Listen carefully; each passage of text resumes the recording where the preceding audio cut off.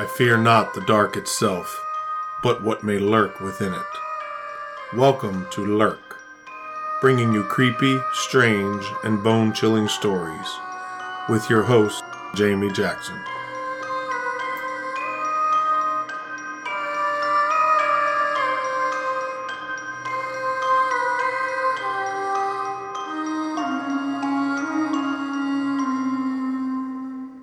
Hey Lurkers, welcome to this week's episode.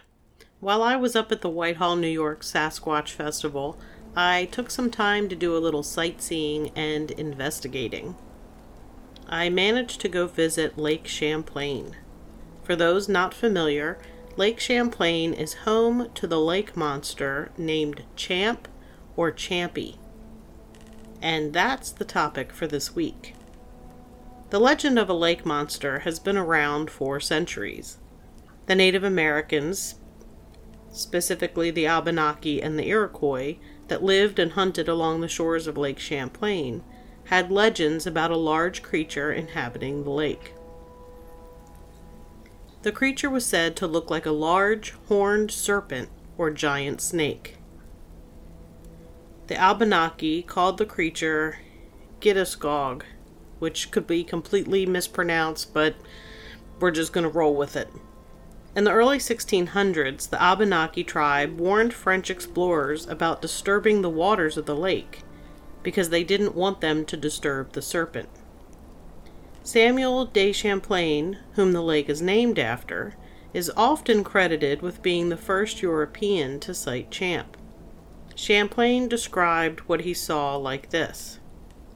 There is also a great abundance of many species of fish. Amongst others, there is one called by the natives Chalsaro, which is of various lengths, but the largest of them, as these tribes have told me, are from 8 to 10 feet long. I have seen some 5 feet long, which were as big as my thigh, and had a head as large as my 2 fists, with a snout 2 feet and a half long. The double row of very sharp, dangerous teeth. Its body has a good deal the shape of the pike, but it is protected by scales of silvery gray color and so strong that a dagger could not pierce them. The next famous account appears in the Plattsburgh Republican newspaper on Saturday, July 24th, 1819. Captain Crum was aboard a scow on Bulwaga Bay the previous Thursday morning when he reported a black monster about 187 feet long with a head resembling a seahorse that reared more than 15 feet out of the water. Crum claimed the monster he saw had 3 teeth, eyes the color of a peeled onion, a white star on its forehead, and a belt of red around the neck. This is a remarkable level of detail, considering the object was some 200 yards away, according to the witness. In 1873, Champ had a busy year. A New York Times story reported that a railroad crew had seen the head of an enormous serpent in Lake Champlain, with bright silvery scales that glistened in the sun. Both the men and the monster parted ways at that point. In July that same year, Clinton County Sheriff Nathan H. Mooney reported an enormous snake or water serpent he thought was about 25 to 35 feet long. Then in August, the steamship W.B. Eddy encountered Champ by running into it, literally. The ship nearly turned over, according to the tourists who were on board. Showman P.T. Barnum offered a reward of $50,000 in 1873 for hide of the great Champlain serpent to add to my mammoth World's Fair show. In 1945, passengers of the SS Ticonderoga claimed to have seen a creature. A letter about an encounter was submitted to a Champ researcher who in 1961 was driving by Northwest Bay in Westport, New York. The witness wrote, "When first seen, it appeared as a massive gunmetal gray approximately 18-inch wide cable on the shore and into the lake. It appeared to be a monstrous eel with white teeth that raked rearward in the mouth. Like with many lake monster stories, large eels have been pointed out as possible explanations for what people are seeing. While a large eel could certainly explain a portion of Champ sightings, it doesn't explain all of them. Dr. Philip Rines, a former professor of communications at SUNY Plattsburgh, as well as a Loch Ness Monster and Champ investigator, had a rather interesting encounter with a large eel while scuba diving in Valcour Bay in 1975. He described it looking like a big white plastic pipe and around 10 feet long. Dr. Rines would later be one of the first to investigate the 1977 Sandra Manzi photo. And that brings us to the Tuesday afternoon, July 5th, 1977, Sandra Manzi of Bristol, Connecticut, knelt on the shores of Lake Champlain, somewhere between St. Albans, Vermont, and the Canadian border, and snapped what is widely touted as the best lake monster photograph ever taken. It was said that the Manzi photo stands alone as the most credible and important photographic evidence of the existence of lake monsters, because its authenticity is held in such high regard by so many writers and researchers. It has become the holy grail of lake monsterdom. In 1981, Port Henry, New York, declares their waters a safe haven for Champ. 1982, the state of Vermont passes a House resolution protecting Champ. And in 1983, in New York, both the State Assembly and the State Senate pass resolutions protecting Champ. A man named Frank saw something he believed was Champ on a beach near Bulwaga Bay. And just in case you're wondering, there are quite a few sightings that have taken place in Bulwaga Bay. Anyway, this gentleman, Frank, saw what he thought was Champ in the 1980s. His description was more of a plesiosaur-type creature, with blackish skin, a long neck, and flippers, as well as white scrapes and scratches on its side. A lifelong resident of Port Henry, Frank was in a boat with a friend in a marshy area of Bulwaga Bay. They noticed a large snapping turtle shell in the mud, and were attempting to retrieve it when they came across what they initially believed to be a large drain pipe. Confused by what the object was doing in this location, Frank was skeptical that it was a pipe, and his friend then proceeded to throw a piece of wood at the object. That's when it moved. Frank said, "That thing came right up, man, and hissed. Mouth opened up, and nothing but teeth, you could see it. It swirled around and went right into the water." Both men were terrified and ducked down in the boat, hiding for a few minutes. The thing they saw had a long serpent-like body at around 30 feet long and 2 feet thick. Since then, Frank has refused to swim in the lake. In terms of Champ sightings, there are relatively few reports that describe seeing flippers or even a large body, and those reports that do see more than a hump in the water describe a snake-like head protruding from the water, accompanied by humps or a back in some cases. A couple of ice fishermen fishing on Bulwaga Bay during wintertime saw a large snake-like creature emerge from the ice and wrap itself around a large piece of ice, but the creature quickly retreated into the water. Champ sightings are virtually unheard of during the winter months. By 1992, sightings totaled 180, with approximately 600 people claiming to have seen Champ all over the lake. People crossing the lake by ferry often look for the lake monster, hoping for a sighting. A few people even manage to snap photos of what they claim to be Champ. Much like his mythical relative in Loch Ness, Champ sightings and photos are much debated and analyzed. The 21st century saw a new wave of sightings, which numbered in the double digits each summer and prompted interest from Japanese television, The Today Show, NBC's Unsolved Mysteries, and Fox Network's sightings. In 2003, the Discovery Channel did a special on America's Loch Ness Monster, in the wake of 3 new sightings by June of that year. Champ has been written about in Discover magazine and in scholarly journals. Today, Champ is celebrated, whether he actually exists or not. In Vermont, there's a baseball team known as the Lake Monsters, with a Champ mascot. A Champ statue sits by the water in Port Henry, New York, and images of the monster, looking cheerful and definitely not scary, appear throughout the area, at local businesses, on t-shirts, in children's books, and more. A historic marker even sits on the shore in Clinton County in honor of everyone's favorite lake monster. There is a Native American legend about the origin of the lake monster. There was once a beautiful Indian maid named Bulwaga, who was the daughter of a chief. She had 2 suitors, each professing his undying love, but she returned the love of only one of them. Of course, the rejected suitor follows her one morning as she steals softly to the edge of a cliff overhanging the shining waters. As you would expect, things didn't turn out very well for Bulwaga. Here's an excerpt from the Bulwagian from 1923, with the rest of the story.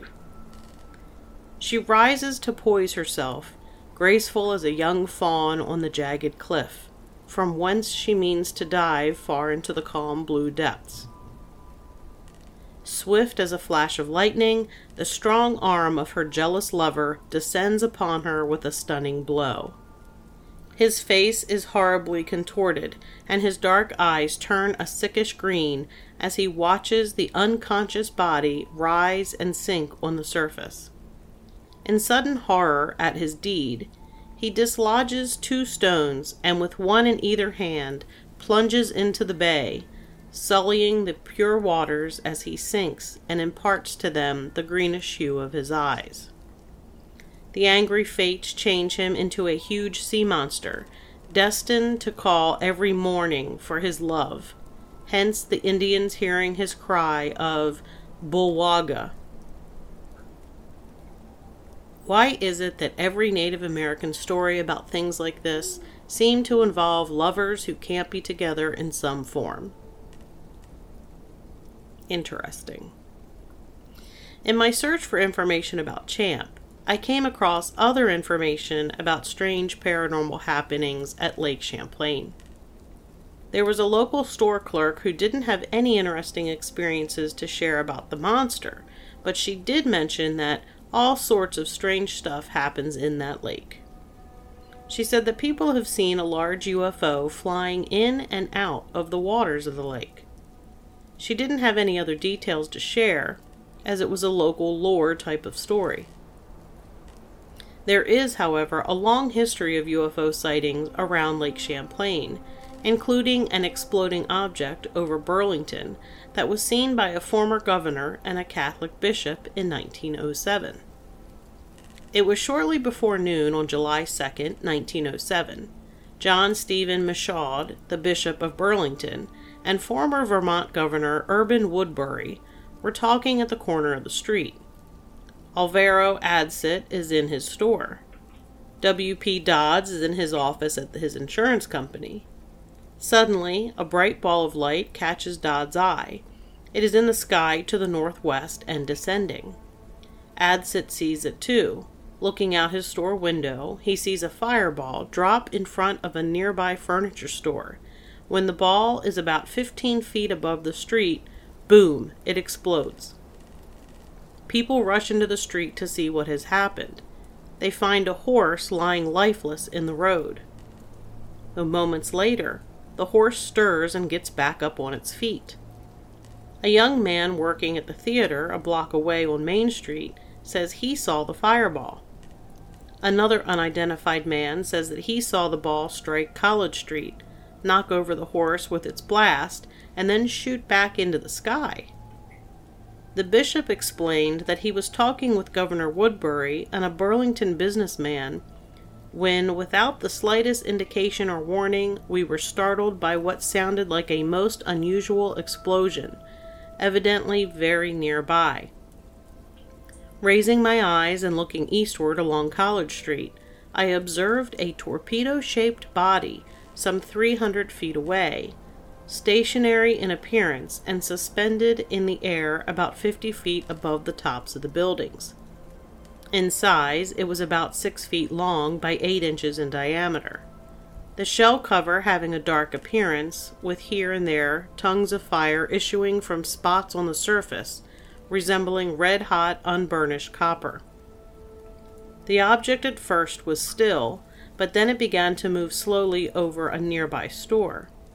As it moved, Michaud said, the covering seemed to be rupturing in places, and through these the intensely red flames issued.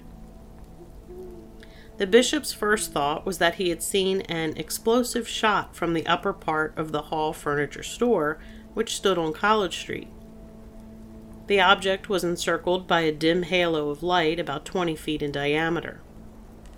The bishop was shaken by the event. 4 weeks have passed since the occurrence of this event, but the picture of that scene and the terrific concussion caused by it are vividly before me, while the crashing sound still rings in my ears, he said.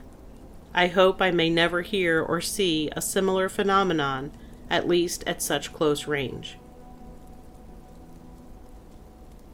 In August of 1968, on the shores of Buff Ledge Summer Camp in Colchester, 2 camp counselors witnessed a strange craft flying in and out of the lake, and would later claim to have been abducted by the UFO.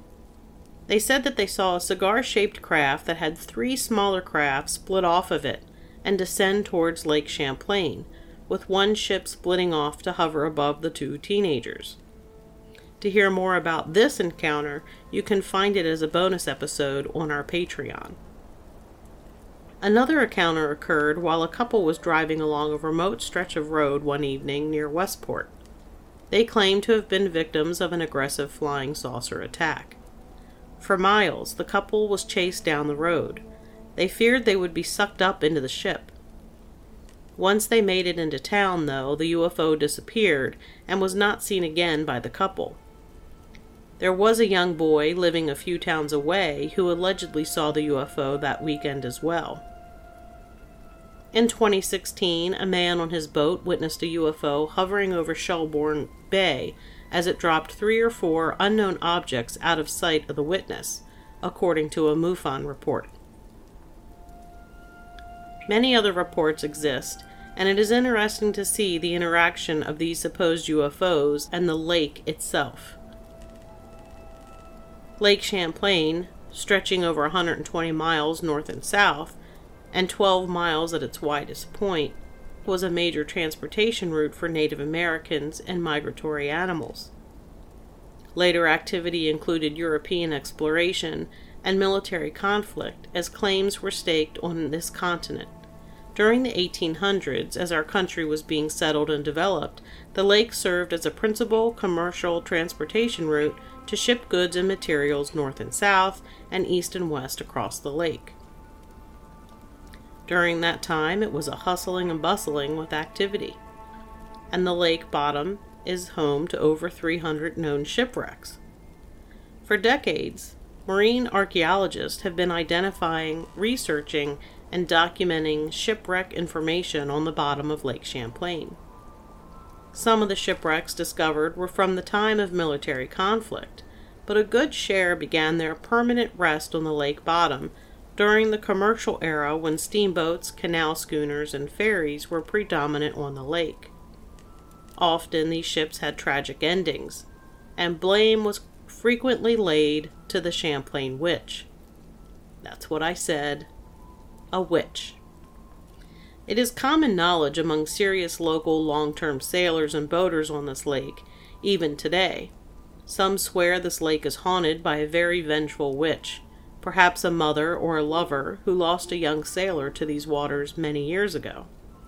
It's the Champlain witch that gets the credit for the freak pop-up storms, the rogue waves, and other unusual on-the-water occurrences that often end in tragedy.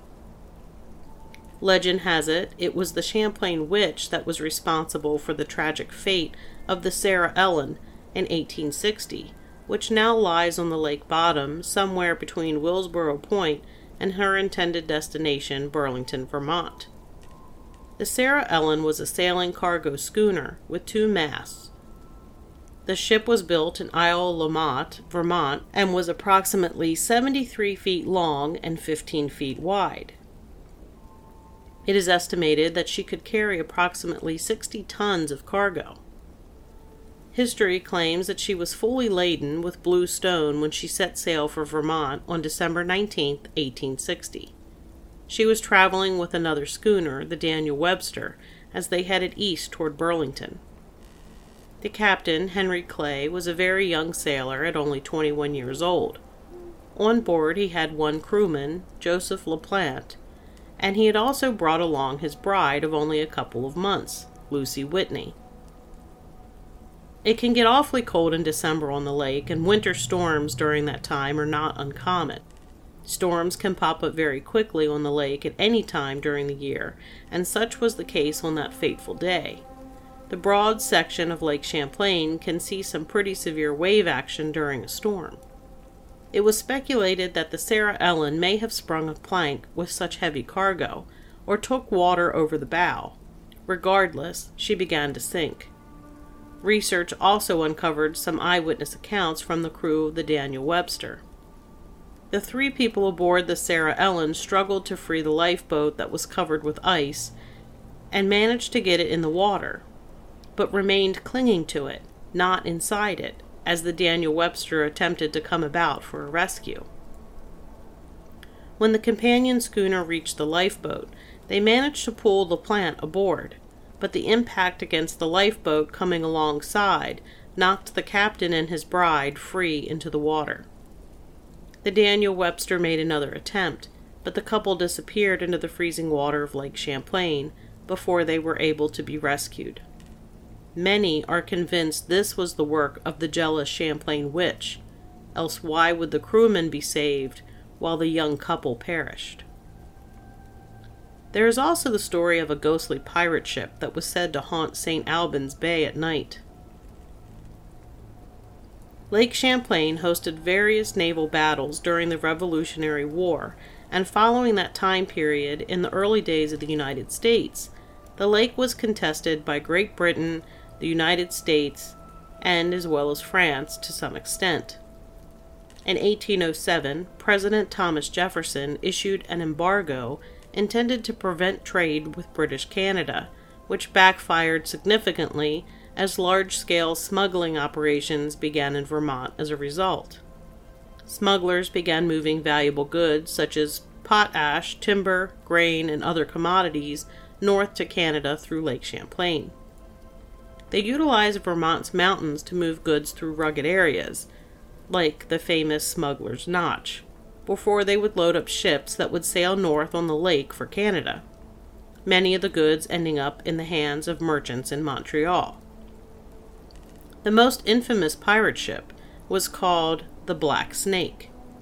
It was painted completely black and had a crew armed with muskets, clubs, and an 8-foot-long wall gun. In 1808, on the Winooski River, the crew of the Black Snake ended up in a shootout with federal agents and Vermont militiamen sent to quash their smuggling. The pirates killed 3 men and wounded another before being rounded up and captured. They were put on trial in Burlington, and some of them were hung in Vermont's first public execution, while others remained imprisoned. In 1810, a ship known as the Phoenix was set on fire, likely deliberately for somebody to make a quick swipe at the contents of the ship. The shipwreck of the Phoenix is a popular scuba diving location to this day near Plattsburgh, New York. 1819 was the same year one of the first recorded Champ encounters was published by a newspaper. With the age of piracy long gone on Lake Champlain, the legend of the Black Snake lives on, in the form of a ghostly ship seen during a fogging night near St. Albans, or so the story goes. And that's going to do it for this episode. As always, you can find Lurk wherever it is that you listen to your favorite podcasts, or at lurkpodcast.com, where you can find episodes along with links to our social media. You can support Lurk by becoming a loyal lurker for just $5 per month on our Patreon account. And until next time, keep lurking.